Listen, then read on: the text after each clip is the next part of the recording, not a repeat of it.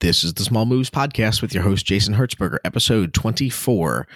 You know, being that this is the day after Christmas, I figured that this was appropriate. One of the most glorious messes in the world is the mess created in the living room on Christmas Day. Andy Rooney said that. In a word, truth. You're listening to the Small Moves Podcast. Small steps for big progress. With your host, Jason Hertzberger. Your next step starts now.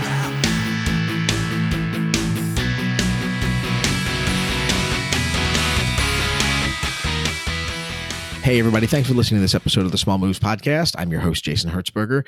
No sponsor for the show today, as it's the day after Christmas. I'm sure we're all relatively through with buying things, at least for the moment.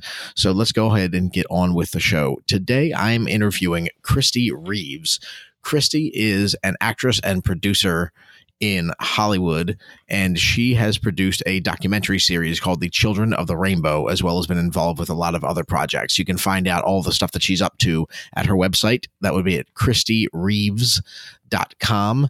She is also the host of the radio show Rebel Hearts with Kristie Reeves, which is also converted into podcast format where you can find it in iTunes or wherever you listen to your podcasts.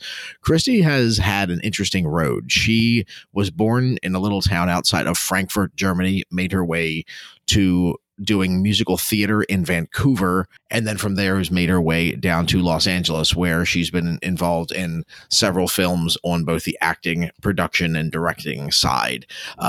Really interesting conversation. She's got a really neat take on childhood development, and that's basically the subject of her documentary series. I really had a lot of fun with this one. She's had a lot of really neat experiences in finding ways to bootstrap film productions. A lot of really great advice if you're out there and you've been thinking about putting together some form of a video production, but are a little intimidated by the size of the numbers that are involved in putting together stuff like this. I think you'll really enjoy this episode. Kristie has had to really sort of scrap to put together the funding for a lot of the projects that she's been involved with up to this point in her career, which is a lot of really great advice for people that are just getting into it or have been wanting to get into it, but don't really know where to start or where to find the money or how to find ways to get around needing an enormous budget to put together a video production. I really enjoyed this conversation. I hope you do as well. Again, with this being the day after Christmas, I hope everyone out there had a wonderful Christmas, and I hope you enjoy this conversation. I know I did. Without further ado, I bring you Kristie Reeves. Here we go. Hey, this is John Lee Dumas of EO Fire, and you're listening to the Small Moves Podcast, Small Steps for Big Progress. Let's prepare to ignite. Hey, Kristie, thanks for coming on the show. Thank you so much, Jason, for having me. I'm so excited to do this with you today. No problem. The audience had heard a little bit about your background, sort of where you're from, what you're doing, with regards to your career, your industry a bit during the intro, but I wanted to leave most of it for sort of your own explanation, because clearly you know yourself better than we know you. So why don't you just take a minute and just sort of explain a little bit about your background, what you do. They know about your documentary series. I mentioned that on the intro, but nothing much beyond that. Would you mind just kind of going into a little bit about sort of what brought you here, meaning US, and what brought you sort of into the film industry itself, and just kind of we'll see where it goes from there. Yes, absolutely, Jason. Before I moved to Los Angeles, I had started doing musical theater up in Vancouver, Canada, and I totally fell in love with it. I'd been dancing since I was 7 years old. And doing musical theater, I thought I should do some acting and take some acting classes so my musical theater performance are getting better. So that's all what started in Vancouver.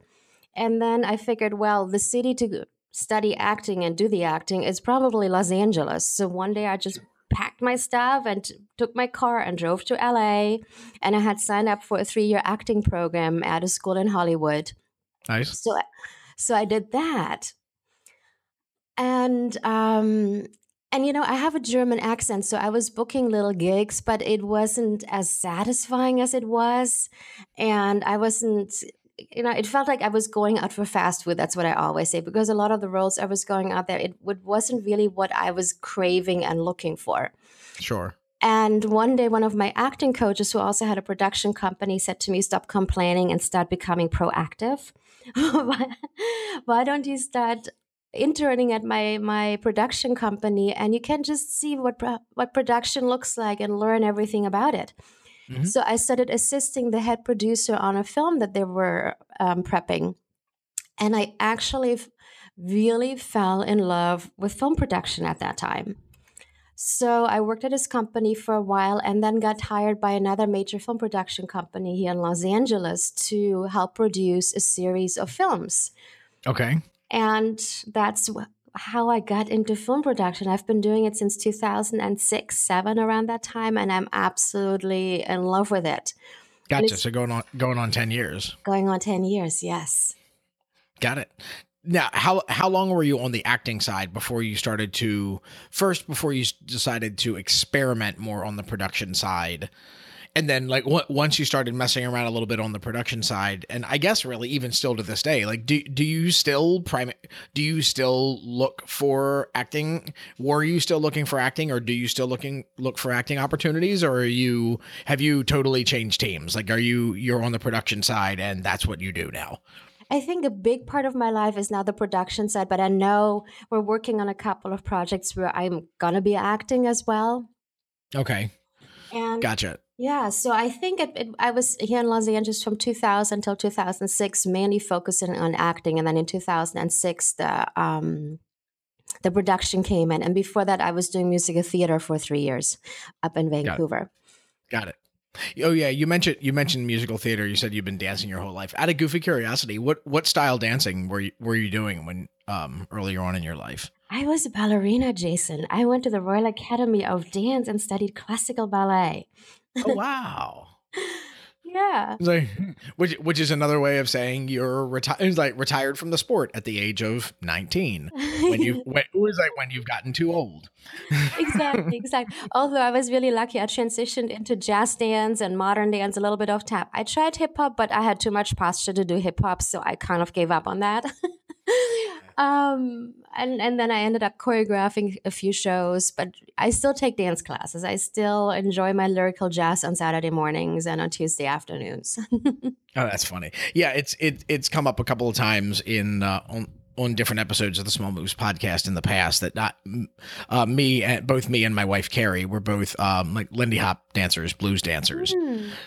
So sort of got into that. That's actually how we met. Sort of roundabout way, sort of how we met. So I'm always curious when people are dancing outside of a professional setting. Like I'm always kind of curious what draws them to that. I mean, obviously, if you were at the Royal Academy, you'd been doing it from a relatively young age. It sounds like, I imagine, right? Yeah, I said when I was 7 years old.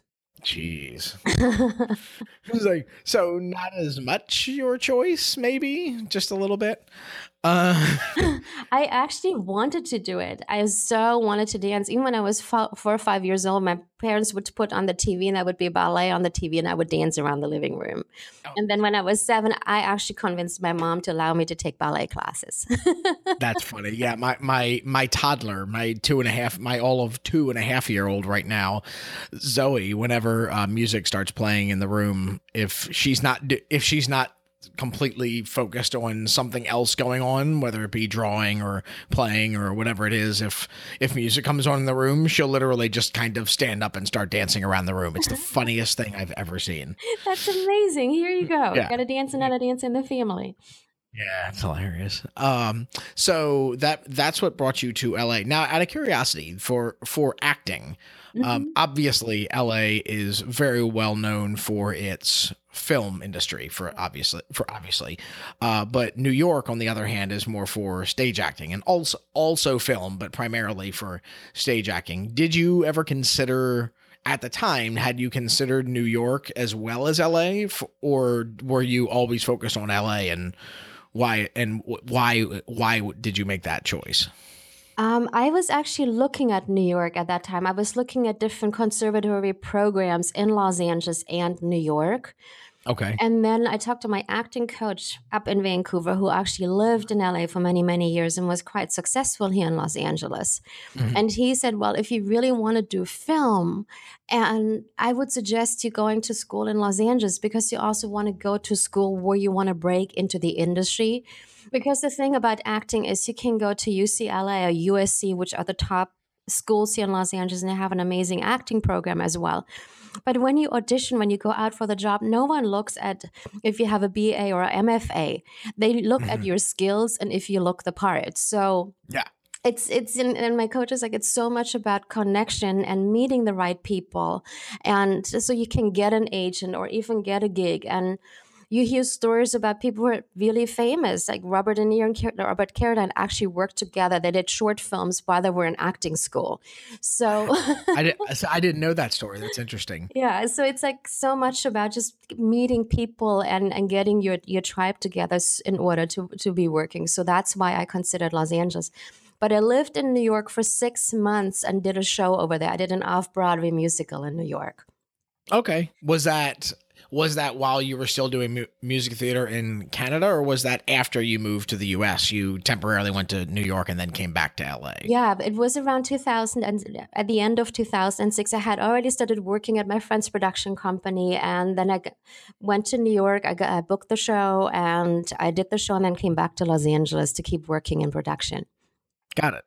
Yeah, so it's interesting. I know how you mentioned about the German accent. You in the film industry, you have that wonderful term typecast. Gotta love that. It's like, okay, how many German accent women do we need for the productions? I'm sure that number isn't particularly high. I would imagine. No, not that high.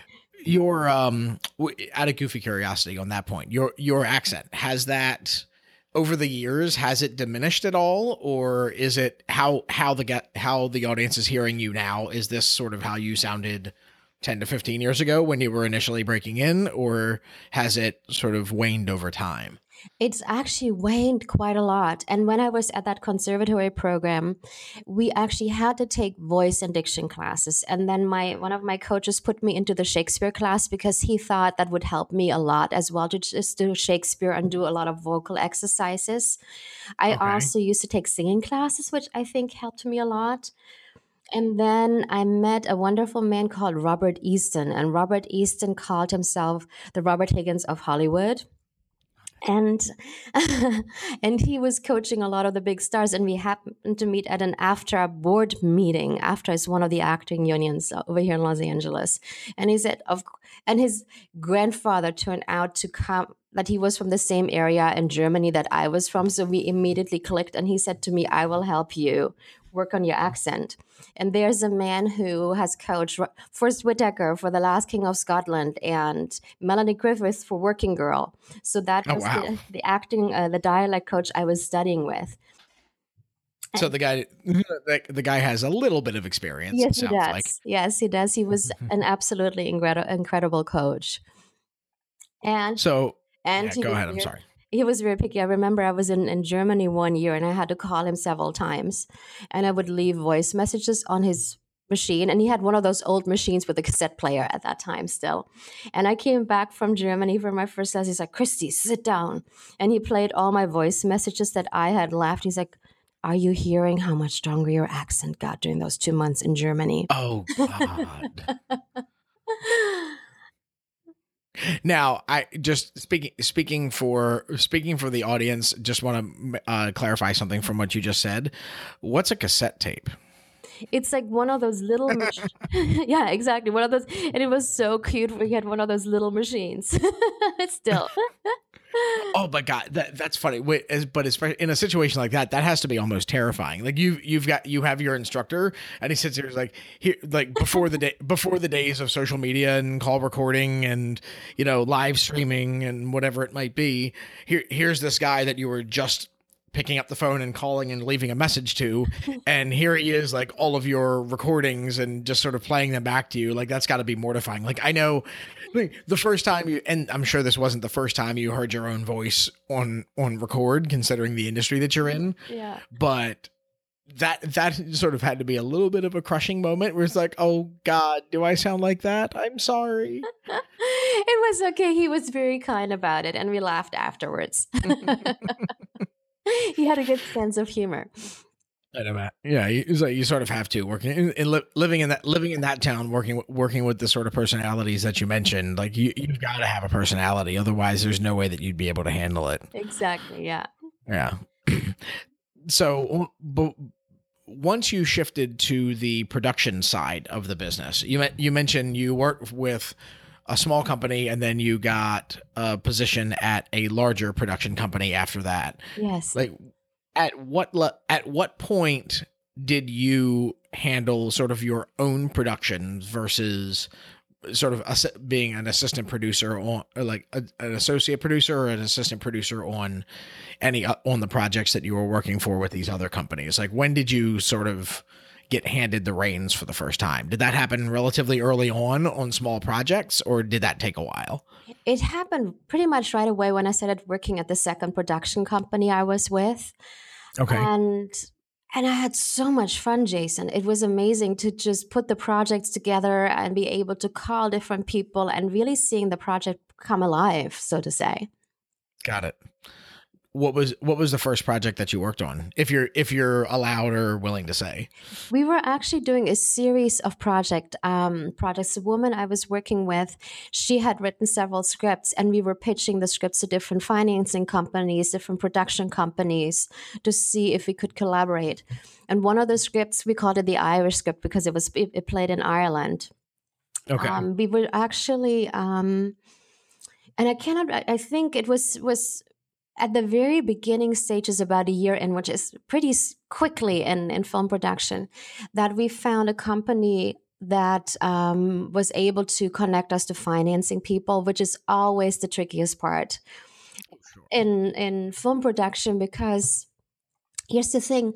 A financing company wants you to have A-list actors attached to the script because it's the A-list actors that will in the end sell the movie. So, if you have tickets. Yeah, exactly. So if you have a George Clooney attached, or Brad Pitt or Julia Roberts, it's a pretty good chance that you will actually sell that movie. Mm-hmm. But a lot of the agents won't even take meetings with you unless you have the money in place. So it's like this catch-22 that you cannot even get a meeting with the agent, or no actors will attach their name to it until you have financing, and you don't get financing until you have an actor attached to it. So that's a little bit of a catch-22. Yeah, that sounds like the same thing that sort of goes on in the finance industry, mm-hmm. like going back through the beginning of time. It's like, okay, I need to borrow $50,000 to start a business. Great, can you give us collateral of $50,000? No, I don't have $50,000 because if I did, I'd use that to go and do what I was going to do. I need to borrow it. Okay, well, we need you to have $50,000 so that we can give you $50,000. Otherwise, we'll not be like, our investment won't be secured. And like, mm-hmm. but if I don't have that, it becomes this constant constant tennis match, mm-hmm. just back and forth and back and forth. It's like I need the money, but you need the money for us to give you the money. Exactly. But I need the money so that we can make the money. But I need the money. Yeah, it's just Exactly. Yeah. Funny. Mm-hmm. And we were actually really happy because a couple of the agents actually said to us, okay, we will give you this and this actor if you can make us a pay or play offer. So we were able to say to our financing people, hey, we have so-and-so interested as soon as we can make a pay or play offer, which was really, really good. What does that mean? What does a pay and play offer mean? It actually means that the actor is guaranteed the money. Like if they accept the offer, they have to guarantee that they will receive the agreed upon salary. Oh, got it. Whether the show either airs or makes the money back or not. Exactly. Right. Basically. Mm-hmm. Okay. Yeah. Got it.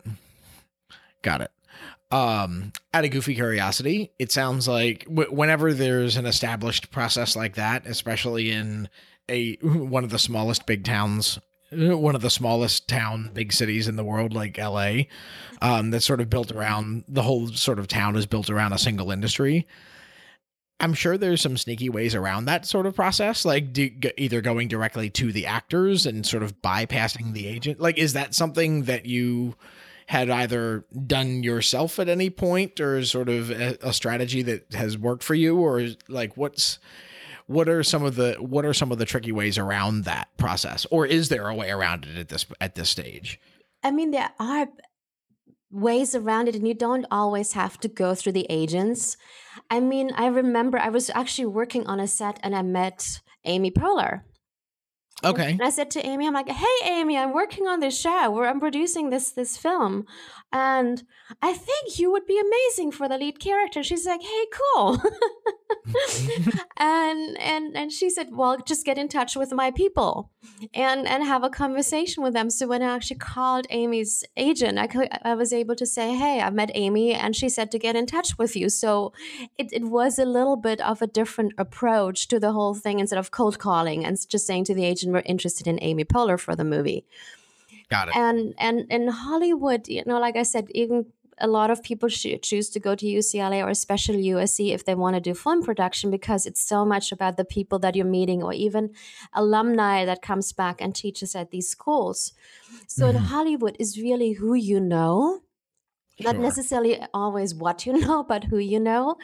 And sometimes there were people who were friends with an A-list actor, and where we could actually be personally introduced and say, hey, we have this project that we're working on. Would you be interested? And we actually got a few yeses that way as well. Nice.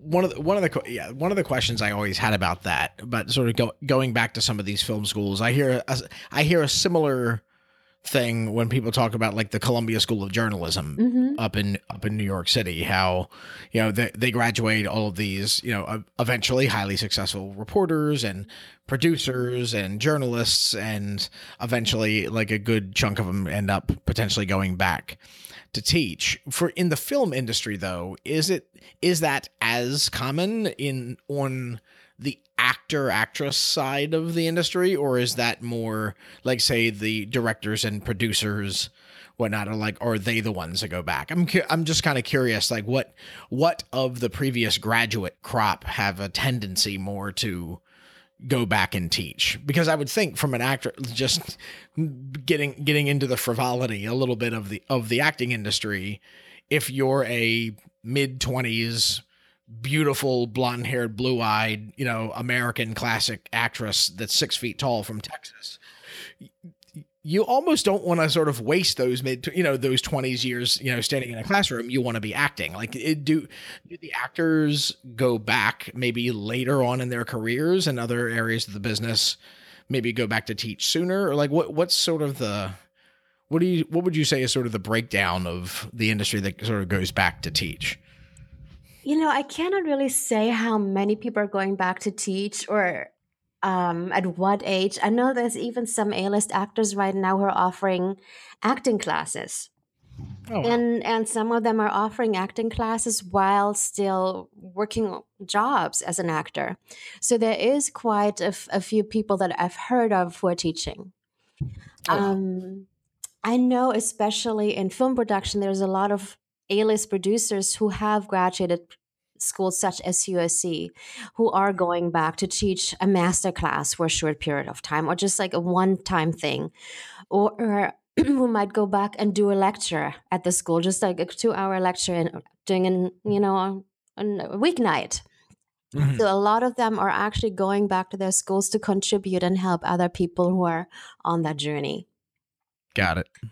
And Jason, you mentioned something about a 20-something-year-old blonde actress from Texas, and it's interesting because I had a conversation with an acting coach of mine years and years ago, and he said, here's the problem, Kristie. There are so many roles for 20-somethings, especially pretty girls and good-looking guys, but there's also so many people out there who look like that.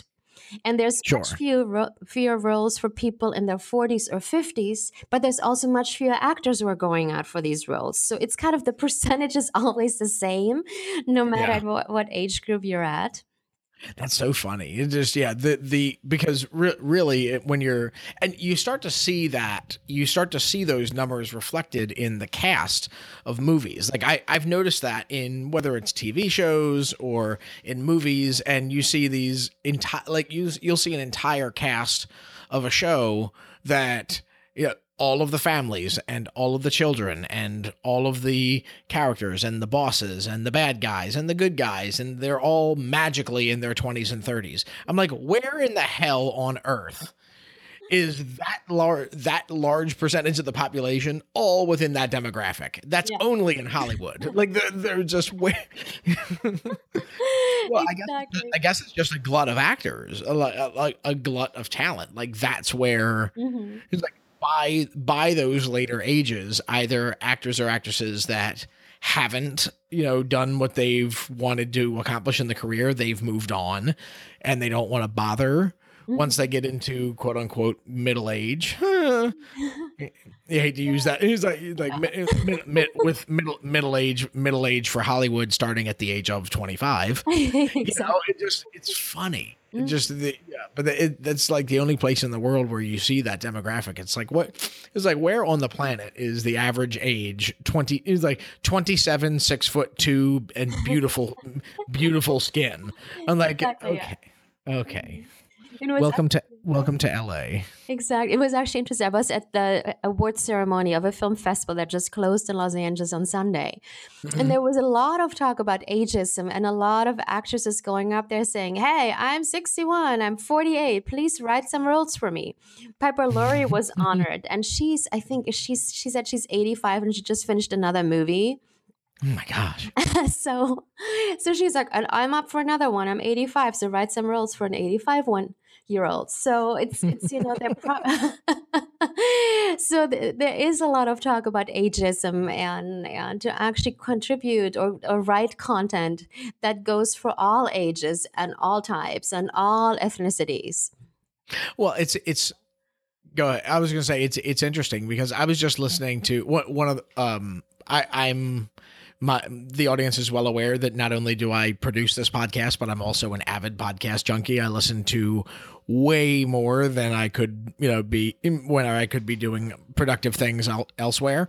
But one of the shows that I listened to, they were mentioning about a stand-up comic that's in the business right now named Ari Shaffir, who's based out of New York, and his father, who is 80 years old, and he just ran and finished a marathon at 80 years old. Like, it's amazing. It's amazing how that the publicity of this information is changing people's perspectives on age. It's like, I mean, God, 80 years old, like, that guy's just on borrowed time. Like, that guy's on borrowed time. He should just be sitting there on his porch and reading a book. Like, what the heck is he doing? Like, but that's the old stereotype.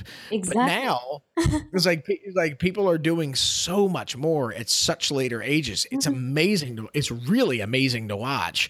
But my question is that, and you can kind of speak to it from the film industry, is like these people that have been in the industry for 50, 60, 70 years, like, they're getting better. They're not getting worse. And if the roles are there for them to take, they're incredible at the work. It's just now in the, I'll talk like an old guy for a second, in this age of social media, these stories are finally getting out. Like, I'm sure Ari Shaffir's dad isn't the first 80-year-old to run 26.2 miles. Yeah.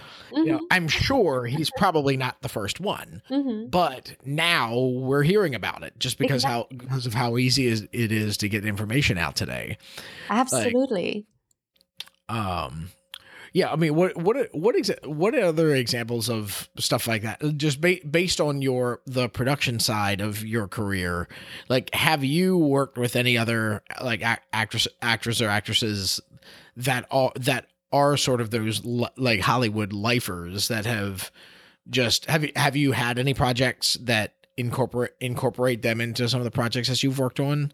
The one thing I don't have a firm grasp on is, just because of the nature of how production in Hollywood works, I can look on IMDb and see the projects that you're associated with, but that might not reflect the 5,000 other projects that you worked on but then didn't get funding, or that you worked on and then they pulled the plug on production halfway through, or whatever it is. So I can see the names associated with the projects that have made it to the interwebs, but we don't see the others. Like what's been your experiences with that in the past?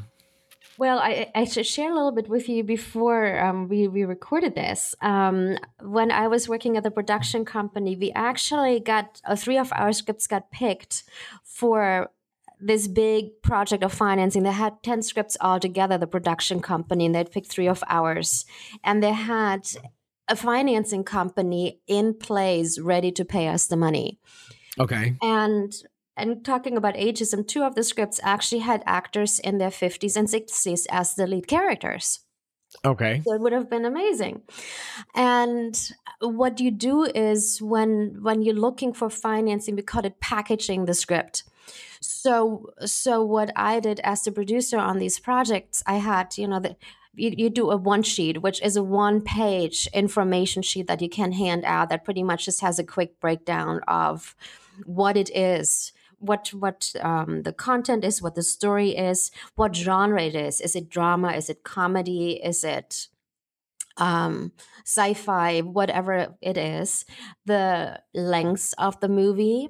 And you can kind of figure out the lengths. Usually is 1 page is about 1 minute. So if you have a 90-page script, it's going to be a 90-page movie. Got it. And then you want to attach a wish list, or even actors that were attached. And that was the situation where I was able to talk to a couple of production companies and agents and say, hey, we're interested in so-and-so playing the lead role in our film. And they said, well, if you make a play or pay offer, we will attach XYZ to the script. We were also, because it was, one of them was shooting in Ireland. And when you're a Hollywood production company reaching out to actors in Ireland and agencies in Ireland, it's a little bit easier than reaching out to agencies and actors in Los Angeles, in Hollywood. Because they go, hey, there's Hollywood wanting me to play in this big film. And I'm an Irish actor. I'm really well known over here, but this could be my chance to get into Hollywood. Yeah. And what we did is we went directly to the agencies in the UK, and that's how we were able to attach certain people. We also got an A-list casting company who would have done the remaining of our casting. Okay. I did some cold emailing to different production companies in Ireland because, there's certain things with taxes and productions and laws and regulations that I didn't know about working, coming from Los Angeles, that might have been different than how production works. So we really, really wanted to have an Irish co-producer. And we actually found someone, and in the process of us packaging the script, she got nominated for an Academy Award for Best Foreign Short Film. Oh, wow. Which was really amazing because we could say, hey, we have a co-producer in Ireland who was nominated for an Academy Award. How amazing is that? Sure. And then I reached out to what we call the department heads. A department head is... Okay, so one department is makeup and hair. One department is sound. One department is editing. Got it. So we reached out to different people who could have worked as department heads in our movies, and we reached out to people who were really well known in the industry, who had received even awards for their work, and we got amazing people attached. We found a director of photography, a DP, who had worked on BBC shows. He does a lot of the Jane Austen movies for BBC, and he said, I would love to work on your show. So we actually really packaged the script, attaching some really amazing people. And then with the script, you also want to break down, okay, how much money is it going to cost in each category? And what is the expected return? And what is your strategy of getting this movie out into the world? Which in independent production, it usually goes production, completion, and then submissions to film festivals, and hoping that the film will gain enough exposure and enough awards for a distribution company to pick it up.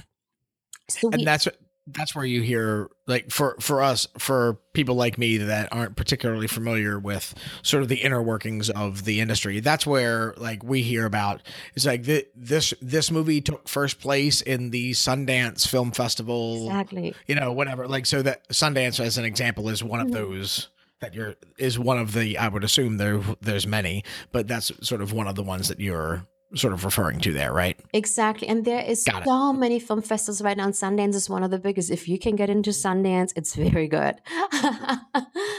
So that is one of the things. And then also talking about P&A, which is, promotion advertising. One of the producers we were working with, she said, unfortunately, Kristie, a lot of these movies never really make it because all the money is spent on production and completing the film. And then there's no more money left over to actually promote the film or even submit it into film festivals. Some of these film festivals, are $100. So you have 10 festivals, that's $1,000. You have 100 festivals, that's $10,000. And then you have to make posters and postcards and XYZ. So a lot of these movies never really gain the exposure because there's not enough money for P&A. So she said, we want to make sure that we put it in our budget to actually get enough money to get the film out.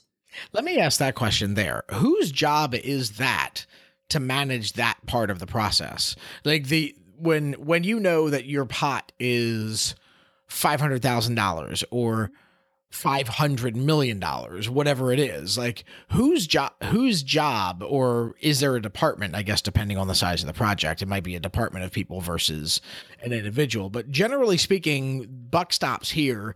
Like, whose job is it to manage the budget of a film? If you know that you've got if you've got a $5 million budget for an independent film, for like even if that's on the higher end of an independent film, I don't know, like that's the one, that's side note, that's the one thing about the film industry that just floors me. Like, when you talk about the numbers, like, you'll see this movie over here is like, what was the production cost of that movie?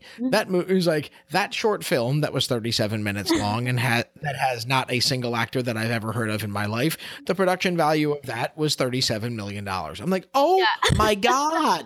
You're so right. Yes. Oh my God. Like, and is like, and it didn't take place in President Trump's golden apartment in New York City. I'm like, where in the name of God did that money go? And then you see other, 2+ hour feature length independent films that make it to the big screen where the production cost was $250,000. I'm like, how, like, what, how is that possible? Like, how is it possible for the numbers to sway so widely? Like, I understand the massive big budget stuff. I understand Star Wars. I understand full length digital animation movies. I understand Waterworld. Like, I understand why stuff like that costs a lot of money.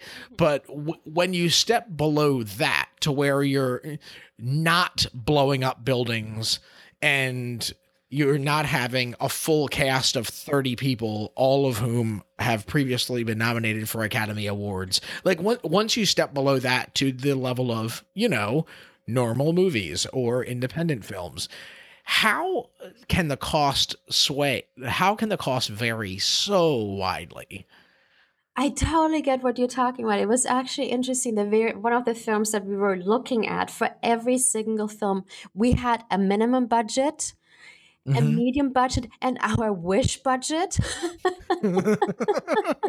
And sure. And it's like, kind of like, okay, we can do the movie for, let's say, 2.5 million, but it would be better if we had 5 million. And if we can have 10 million, I'm like, that would be an easy ride, because there's so many hidden costs. Like, let's say the Irish movie, we actually had our low budget at $2.5 million and then the high budget at 10. But in that $10 million budget, there was $300,000, for example, just for that promotion and advertising, so we could get the movie out. And we wanted to make sure we could hire a company that would get the movie so much PR that it would be seen. And then, we also talk about actor salaries. Some actors will look at a project, especially if it's more of an A-list actor, and they will say, I really, really like this project. It's something that is really interesting. Or a lot of actors are actually looking for looking at independent movies, and some of these independent movies, because of its nature, they actually might go, oh, this is something that could actually get me some awards or some nominations. Just look at Hilary Swank in Boys Don't Cry. She did that movie for, I think, $50 a day instead of getting millions, and that is what got her the Academy Award. So yes, because it gives her, it lets her fill an area of her resume that she might not be cast for at a bigger film. It's like if I'm a studio producer and I'm paying you $25 to $50 million, you're going to do exactly what I tell you to do. Yeah. Like there's no art, like, and that kind of gets back to the nature of actors. Like that takes away a lot of your artistic freedom, I would imagine. Absolutely. It's like you're absolutely getting paid. Like if you're not a moron with your money, this one movie will get you and your children and grandchildren paid forever. Yeah. But in return for that, you have to sit down, shut up, and do exactly as you're told. Whereas like the independent stuff, I imagine if I were going to try to produce a short film myself and I was going to try and get Robert De Niro on the film and be able to promise him $100 a day, I'd imagine he would be a little bit more forceful with his opinion of how things should go. Yeah. and justifiably so. Like justifiably so. It's a charity, like you said with Hilary Swank and Boys Don't Cry. Like that's a charity case for an actor at that level. I mean, they're doing that as a pure, I don't need, like, I've made some money already. I don't need the income, and this sounds fun. So I'm going to help them out. Oh, by the way, you end up getting an Academy Award because she has that freedom. Yeah. Yeah, absolutely. That's funny. Absolutely. So that is why we're looking at different budgets. And then also equipment is so expensive. And you want to get really good equipment. Then it also depends how many days are you shooting. Most independent productions actually take 25 to 30 days to shoot, especially if you're one of those lower budgets. That's usually how much time you spend on a feature film. If you have, I never knew that was actually the targeted time frame. Like sometimes you see the advertising ramp up for some of these movies where they're advertising these movies for like a year and a half. How on earth are they filming these, releasing all this stuff this far ahead of time? The movie, like, clearly the movie must not be done yet. Like we're a year and a half from release, but I guess it's true. Like they film the movie in September. They wrap by mid-October. They start advertising it that Christmas for the following year's New Year. I'm like, oh my God. Yeah, exactly. And especially if it's a large production with, a studio movie. Let's say, you're Michael Bay and you have $100 million to spend on your movie. You have 3 months to shoot this movie instead of 25 days. So that is also the different budgets that we're bringing in. And you do like 20 takes from each angle, whereas an independent film, like, okay, 2-3 takes, moving on. Yep, moving on, good enough, got to get a move on, yeah. Exactly. It's like our budget for the day is $5,000, so we have to get done in 12 hours. Period. It's like because it costs $2,000 an hour for the staff, or $5,000 an hour for the staff. It's like, okay, this is how much time we have. Each take is going to take what, 12 minutes? Nope. That last one was good enough. Let's move on. And just like a little inside information, the only person who doesn't do that is Clint Eastwood. A friend of mine, he worked with Clint in a couple of movies, and he says Clint Eastwood rehearses his actors before he starts shooting. So everybody has their stuff down before they even go into production. And he knows exactly what he wants. And he is so prepared that quite often he only does a couple of takes and then he moves on to the next shot or to the next angle or to a close-up or a wider shot. And Clint does not, most of the movie sets you work on 10 hours, 12 hours, 14-hour days. It's really normal. Clint Eastwood works 8-hour days, and on Friday he wraps at 2. Wow. I had no idea about that. That's really interesting. Yeah. So it's a little bit different when you work on a Clint Eastwood movie compared to working on a Michael Bay movie. I worked on a Michael Bay movie and I was shooting 14-hour days. Oh my gosh! Now, when you were doing that Michael Bay movie, were you on the acting side or were you on the production side? I was on the crew side, yeah. Okay, Mm-hmm. gotcha. Yeah, no, that's so interesting. For people that might be thinking it in their heads, like I wonder if that's just because of Clint Eastwood's age. He's like, you know what? I'm not working that goddamn long. It's like it's like I'm gonna expect my people to be prepared, and he's like, I'm not working more than 8 hours. I need to go take a nap. Exactly. But no, he's put out great stuff, and that's sort of been his format going back to when he first really started getting into the directorial side as well. I mean, that's not a new phenomenon with him. Like that's been sort of his MO for a while, I imagine. I think so, because my friend started working on his shows when Clint Eastwood first started directing movies. So I think it's been like that for most of his films. Wow. God, that's got to be a godsend for the crews. I mean, I know you actually have a life when you work on a movie. Oh my God. That's funny. Have you ever had the opportunity to work on a project of his or no? No, not yet, unfortunately. Okay. Gotcha. Yeah. So, getting back to the sort of your progress through the production side, obviously you work with a larger company. Mm-hmm. You've worked with a larger company. You've done some bigger budget stuff that way. You've done some smaller independent stuff. Now, you at one point you did a transition to sort of producing some of your own projects as well, including a documentary series, right? That's correct, Jason. Yes. Tell me a little bit about that project. I mentioned in your intro that you had produced a documentary series. Now I saw 4 seasons. Is it still ongoing, or did you wrap at 4 seasons? We are still going at it. I'm actually just in the process of emailing with people to set up interview shoots for season 5. Okay, yeah. So tell the audience about the show. Like tell them what it's called, where they can find it, and just sort of give us a little bit about sort of how you came up with the idea for that project and sort of what it's about. Yes, absolutely. So the show is called The Children of the Rainbow, and our subtitle is Changing the World by Changing the Way We Raise Our Children. Okay. And it's, I love producing conscious media. I've done, silly black comedies and crazy stuff like that, but I also really, really am inspired by conscious media. And when I was working on these big budget films, there was one film about children with special abilities. And we know them as the Indigo and the Rainbow Children. That's the title, The Children of the Rainbow. And I said to our producer at that time, I feel like we need to make a documentary about that. We need to, educate the people that this is not just something fictional, that these kids are out there in the world and what is going on about them, and how many children nowadays are being labeled with ADD and ADHD. How many children are struggling with the school system, the way it is set up. And I had this idea, and one of my friends who had produced a short film with, we were going back and forth, like, how can we do this? How can we bring this forth?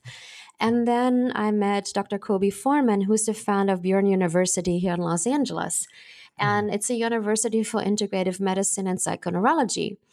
And he is all about educating the masses about how we can thrive, we can change the world by, he calls it thriveology, how we can, really move into happiness and joy. So his company actually hired me for the media department of the university in order to produce content that educates, that changes something in the world. So that's how it got started.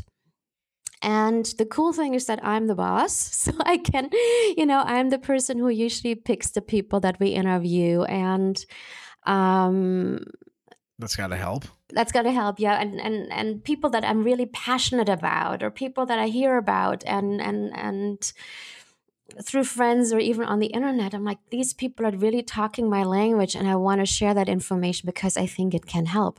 So that's how the documentary series first came about. And now, real quick, you mentioned about like Indigo, Crystal, and Rainbow Children. Like what what differentiates that? Like what do those terms mean? Like for somebody that hasn't watched the documentary, like what do those terms specifically refer to? You mentioned, children that are either diagnosed or misdiagnosed with ADD, ADHD, whatever it might be, but define those three terms and sort of who they apply to. Yes, absolutely. And what I'm saying, like, there are specific characteristics that these kids have. The indigos are most of them are the older generation, and their energy is very much warrior-like. They're the trailblazers. They're really the ones who are challenging existing systems that might not be serving us anymore, that might be out of integrity. They're really pointing out what is working and what is no longer working.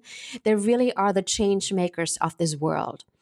Okay. And then the crystal children are the philanthropists. They like to work with environmental companies. They like to help animals. They like to do something that helps Mother Nature, that helps our planet. Okay. And then the rainbow kids are, the more newer generations. And I always say it's because the indigos have blazed the trail, and I'm an indigo myself. These rainbow kids are really here and able to step forth into their gifts right away. And we see them with these kids who, I have a whole list. I probably have a list of 100 kids that I want to interview for my documentary series, who are creating amazing things at a teenage age. There is a kid, like, he's actually not a kid anymore. He's 20, but he's in the Netherlands, and he was 16 when he found a technology that would actually eliminate the trash from the oceans. I spoke to another girl who is in Turkey, and she was 16 when she found a method. She developed that method as a science project in school, where it turns banana peels into fossil fuels. And then there's another kid who actually had the chance to interview, and he was 9 when he started a non-for-profit organization to plant trees around the world. And his goal is to plant 1 trillion trees worldwide to counter the effects of the CO2 emissions and climate change. And Trillion?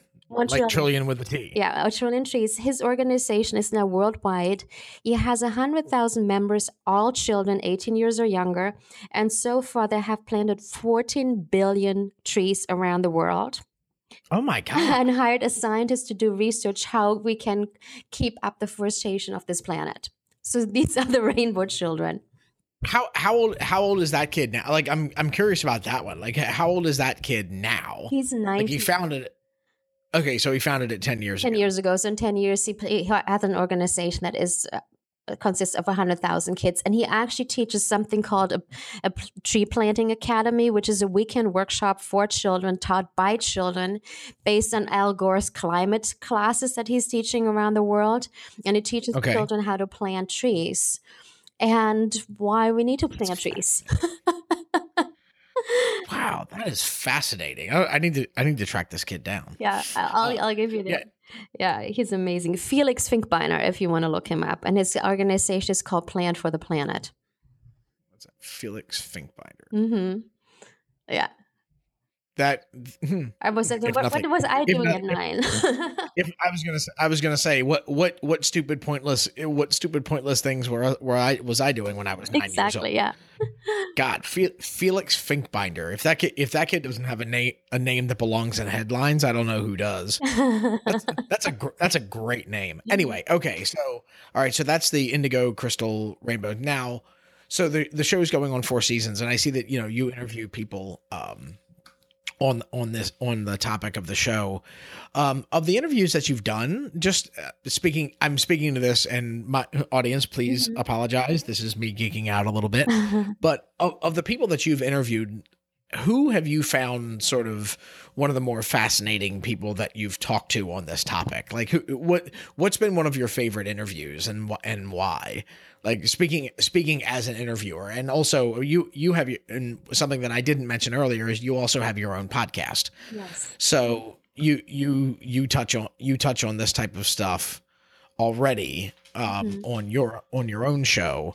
So I'm curious of the people that you've interviewed, who has been, I guess, either most influential with regards to sort of the moving forward of that series, or just give me an example of a good conversation that you've had on the documentary series, and what was it that made it particularly interesting? I had the honor to interview Diana Cooper. And Okay. Diana is not, not a lot of people unfortunately know her in the US, but she's really well known in the UK. Okay. And she agreed to be part of my documentary series. And I was traveling through England at that time with my parents, so I had reached out to her organization prior to that, and said that I would be in London on that day, and then traveling around the western part of the UK, and if Diana wanted to be interviewed, and that these interviews are done in person. And she actually said yes. And Jason, I've worked on shows with A-list actors in Hollywood. I was never as starstruck as I was when I met Diana Cooper. I came to her house and I didn't even know what to say. I couldn't even talk because I was so starstruck, because I admire this woman so much. And then I got to interview her, and we had an amazing interview. And usually when we do an interview, we divide it into 2 episodes. And I sent it to my editor, and he's like, I don't even know what to cut out. Every single thing that she says, it's just incredible and amazing. So we ended up doing a 3-part interview series with her. And she talks about these kids that are really coming in to create change, and why some of these kids are even choosing families where it might be more challenging. But I also feel like there is so much, we look at the state of the world at the moment, and there is so much devastation, and sometimes even despondency or hopelessness, even amongst my circle of friends or people I talk to. And her interview was so uplifting and really giving us hope for the future, hope that we have something will change, and also motivation, inspiration that we have the power to change something, that it's up to us to create the changes that we desire. So that was one of the interviews. And it also, because Diana is so well known and she promoted her interview that she did with us, it really opened up a whole another port door for us for our audience. That's great. Now, one of the things that I've kind of noticed is sort of a theme of this is you're interested in trying to figure out a way to basically create information, create content, and sort of get it out to the world. That's sort of what's happening with the documentary series. When you sort of made the shift in your career from the acting side to the production side, that's when you sort of changed over from being the purely artistic side of the industry to, is like, this project has a message. We need to figure out a way to sort of get it out to the world. I know one of the things that you mentioned prior to us recording was how prior to this documentary series, you put together a project on nearly no budget, because funding fell through sort of at the last minute. Can you tell the audience a little bit about that experience? Because of all the stuff that we've talked about being about the film industry and about your documentary series, for people that are interested in trying out something new, which is just generally the theme of the Small Moves podcast. A lot of people, like, especially if they're looking to dabble in a new project, they might not necessarily be working with the biggest budget in the world. Like, so how does one go about that? Or at least, how did you go about that? How would you recommend people that are listening go about that process? Like, if they've got an idea for, if they have an idea for a video or movie related project, or they think that might be the avenue that would be best to disseminate the information that they want to get out there, like, how can people sort of take steps in that direction? Like, tell us what you did, and then tell us what you think people that are listening could maybe have in their sort of bag of tricks as they want to try and get some information out themselves. Yes, absolutely. And it's so amazing, Jason, what's happening right now compared to 5 years ago, 10 years ago, 20 years ago, and the possibilities that are arising pretty much on a daily level to produce content, even, having a podcast nowadays. Sure. it's just pretty incredible. And I was actually at a convention 2 weeks ago called Hollywood Digital, where they were talking about the newest platforms that are popping up in film production, and it's just incredible.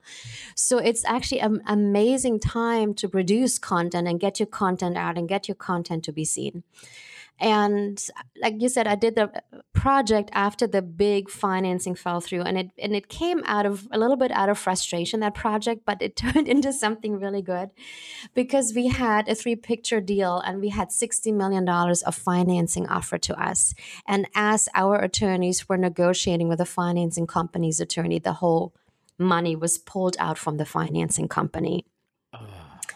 And it just, everything that I had worked on for years just literally crumbled in front of my eyes.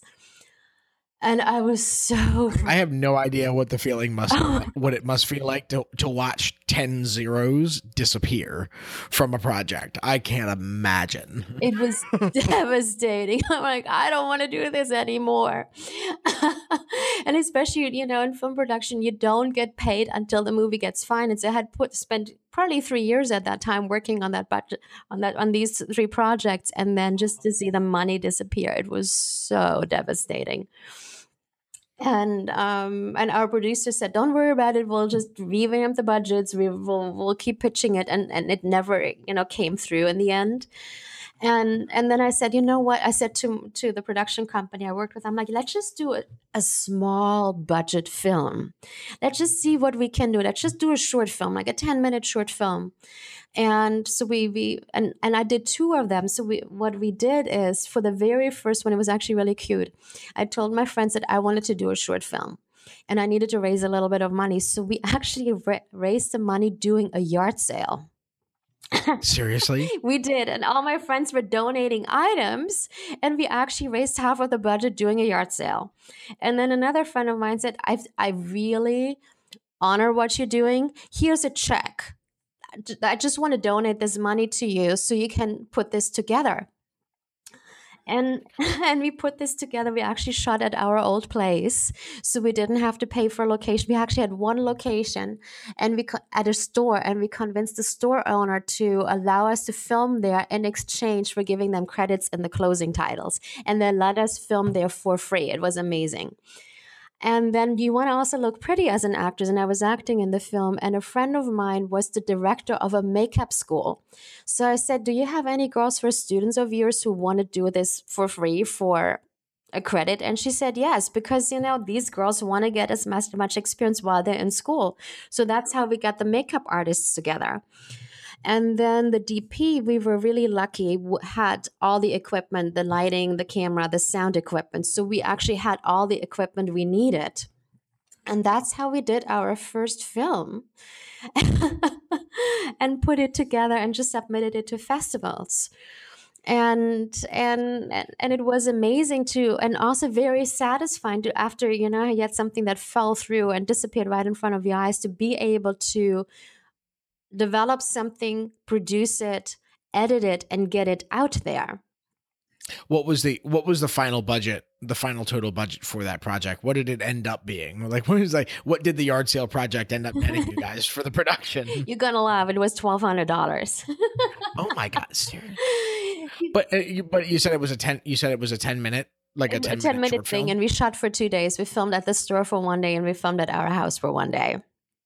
But hell, I mean, you get the $1,200, like, you get the project done, you get something out there. I mean, that's great. Yeah, and it was really wonderful because, again, what I said earlier on the show, having these connections, meeting people in the industry, and it might not be other actors, it might be people who are writing music, it might be people who are doing editing or sound or being a director of photography. And what we did for that particular project, we pretty much got a group of friends together. And my roommate at that time, one of her best friends is a composer, a singer, and a songwriter. I'm like, do you want to write the soundtrack? And she's like, I'd love to. So it was, we got all these people together who were really starting out, who were also kind of like, we wanted to get our work out. They wanted to get their work out somehow. They wanted their music to be heard, or they wanted to have people see how good they were at lighting a shot. It's in order to be hired as a director of photography on other projects that would actually pay a lot of money. So we were pretty much all at the same place at that time, where we said, you know what, we just want to create something. We want to create it together. Most of us were friends, or at least acquaintances, and we just got together as a group and created this project, and then got it out there through film festivals. God, that's so funny. How many? We were mentioning about all the festivals earlier on. Like, how many festivals did you end up getting that submitted to? I would have to take a look at how many it was for the first one. The second one, it's still doing the festival round. The second short film we produced, and I played the lead role. It's called 2 Oranges and a Lemon. And it's about 2 girls who kidnap one of the women's ex-fiancés because he was a 3-timer. So that's the dark comedy stuff I'm doing. And that one is actually still doing the festivals round. We're actually just screened at the Twin City Film Festival last week. And we are screening at Cardiff Film Festival in the UK this week. And that is Film Festival, I think, number 28. Got it. That is super cool. All right. So basically for people that are listening that might want to try and produce something like that on their own, like it sounds like just kind of buckle down and do whatever you can to produce anything you can. Like is the film festival route something that's still, I don't want to say necessary, but based on the means of getting published video material out there, like, do you think it's as simple as, find a friend of yours that might be, I don't know, a cameraman for your local news station, mm-hmm. and just say, hey, any chance you could accidentally bring your camera home for the weekend, and we do, like, do you think it's really that simple, and then just throw something up on YouTube and start there? Or do you think the film festival route, depending on your content, I guess, but do you think the film festival route is still the best angle to go if you're really trying to get content out there to the general public? I absolutely believe that. And again, I can now say that I have a film that got into 28 film festivals and we got 2 awards. So that is actually sounding very good.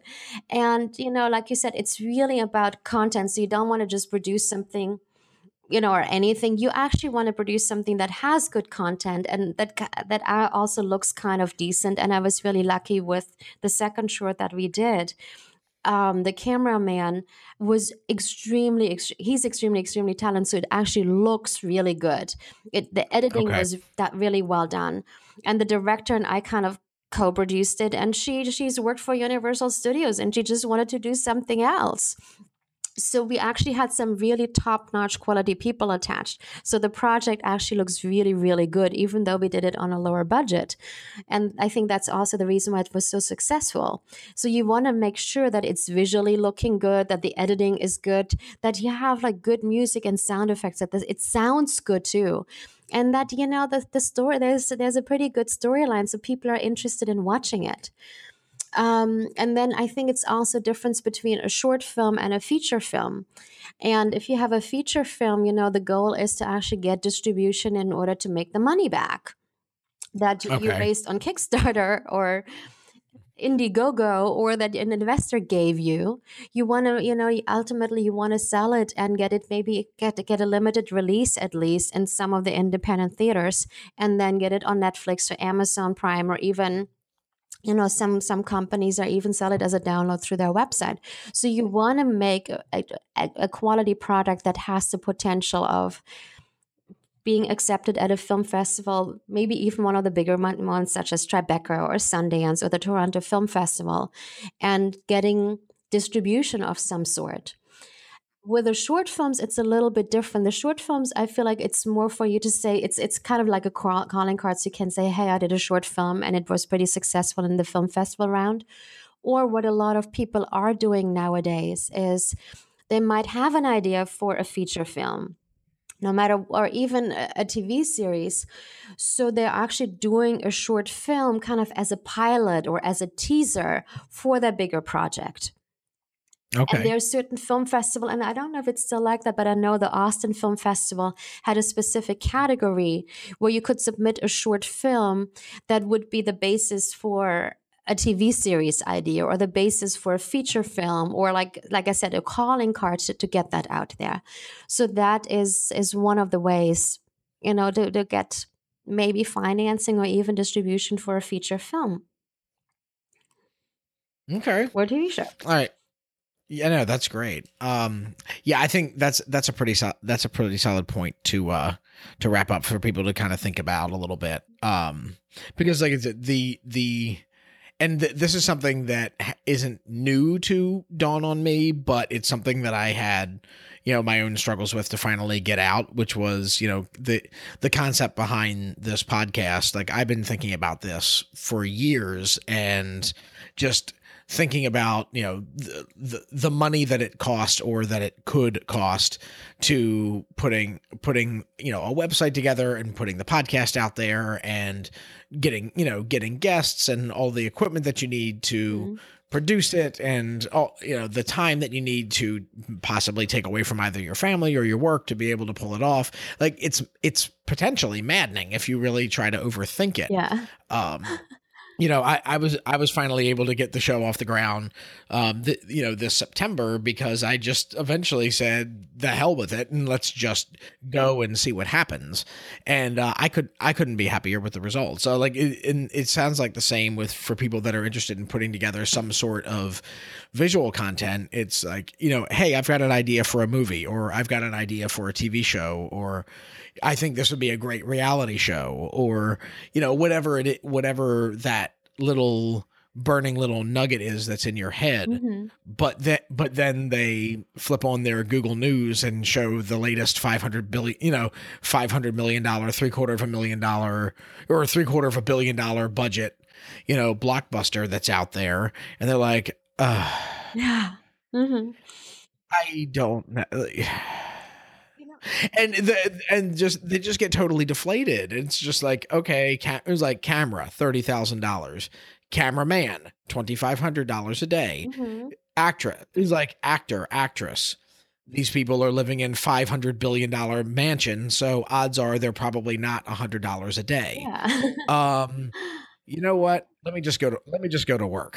And they forget about it. And it's crushing. It's crushing. So no, this information is great because I think it's a way for, if you're interested, if you're listening to this, just, follow Kristie's advice, just figure it out on the cheap and just get something out there. Like, and then just see where it goes. If your project doesn't go anywhere, it doesn't go anywhere. Big deal, but you did it.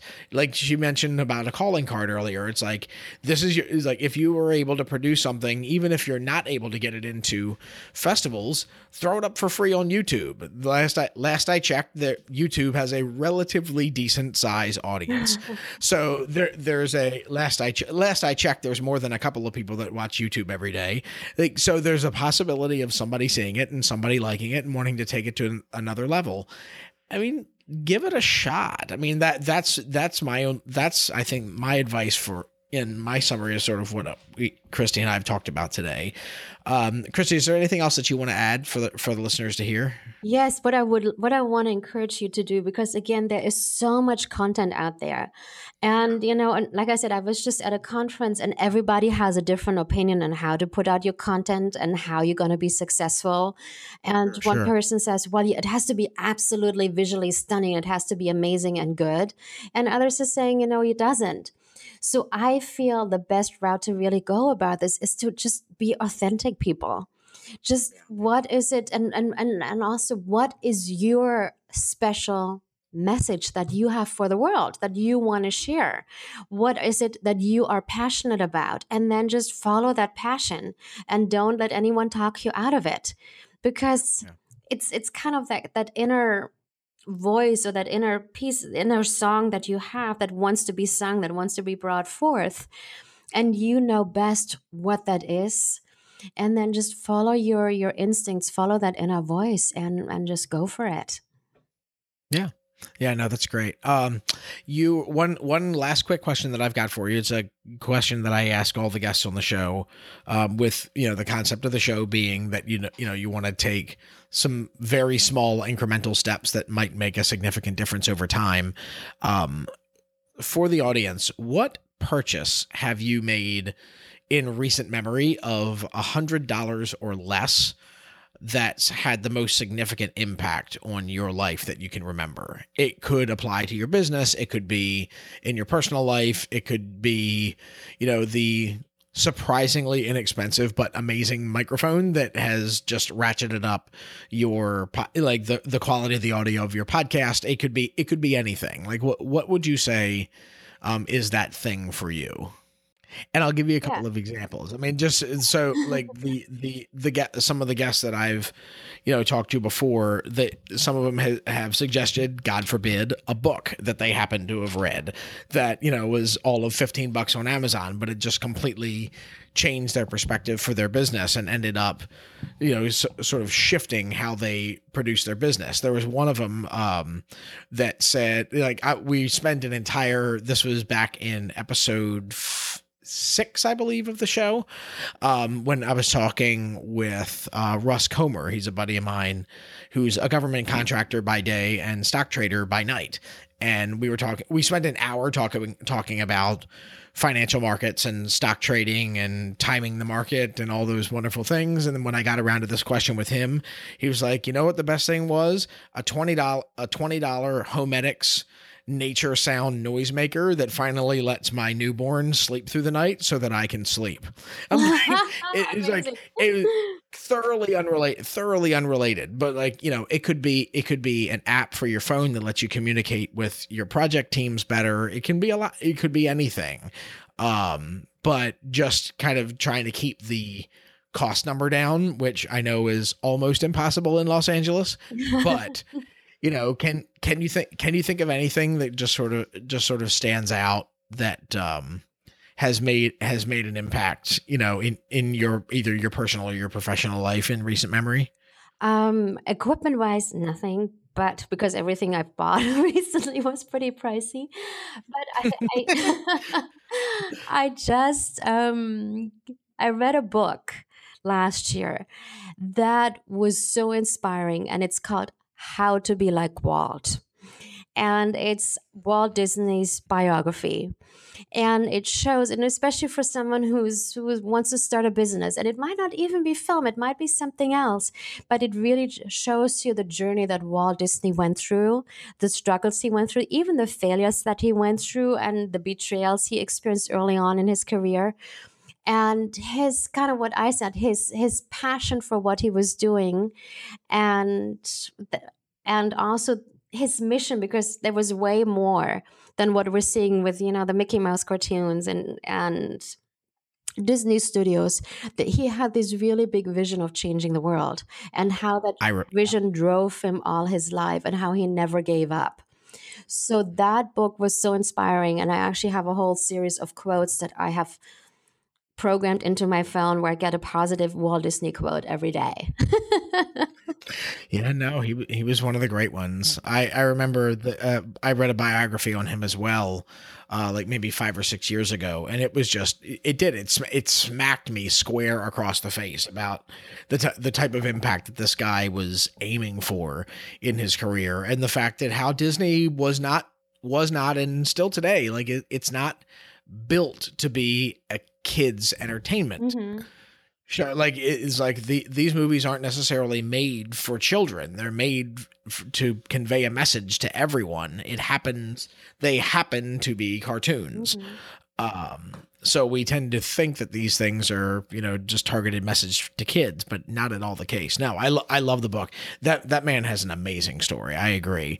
Yeah. So Kristie, this has been great.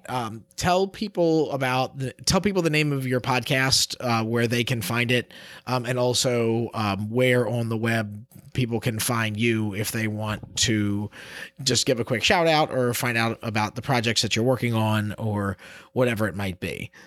Yes, thank you, Jason. I think the best thing is to go to KristieReeves.com, KristieReeves.com, and it has a link to all my shows. If you want to tune in, I have a show called Rebel Hearts with Kristie Reeves that airs every Wednesday at ubnradio.com, 3 p.m. Pacific time. And it's conversations with changemakers, paradigm shifters. And then after it airs live on the network, it becomes available as a podcast on iTunes, iHeartRadio, but all the links on KristieReeves.com.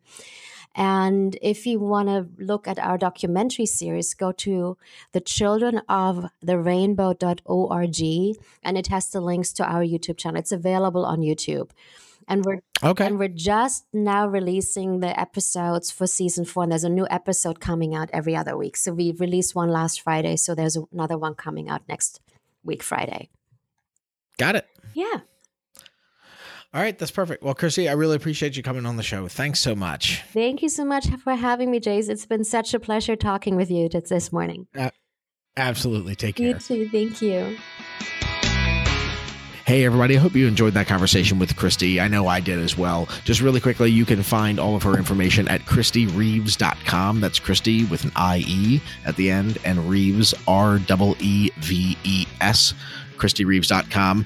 Also, go ahead and head over to the community Facebook page for Small Moves at smallmoves.co/community. That'll take you to the Facebook community page. Let me know what you thought about this show. And also, let me know what you think about this show via a review in iTunes. iTunes uses the reviews and the frequency of reviews of a show to help other listeners find the show, and that's something that I'm really looking to make a big push for in the new year. So if you wouldn't mind, go ahead and leaving me a review on iTunes. That would be super, super duper. Thanks again for listening to this episode of the Small Moves Podcast, and I will talk to you next time around. You've got this.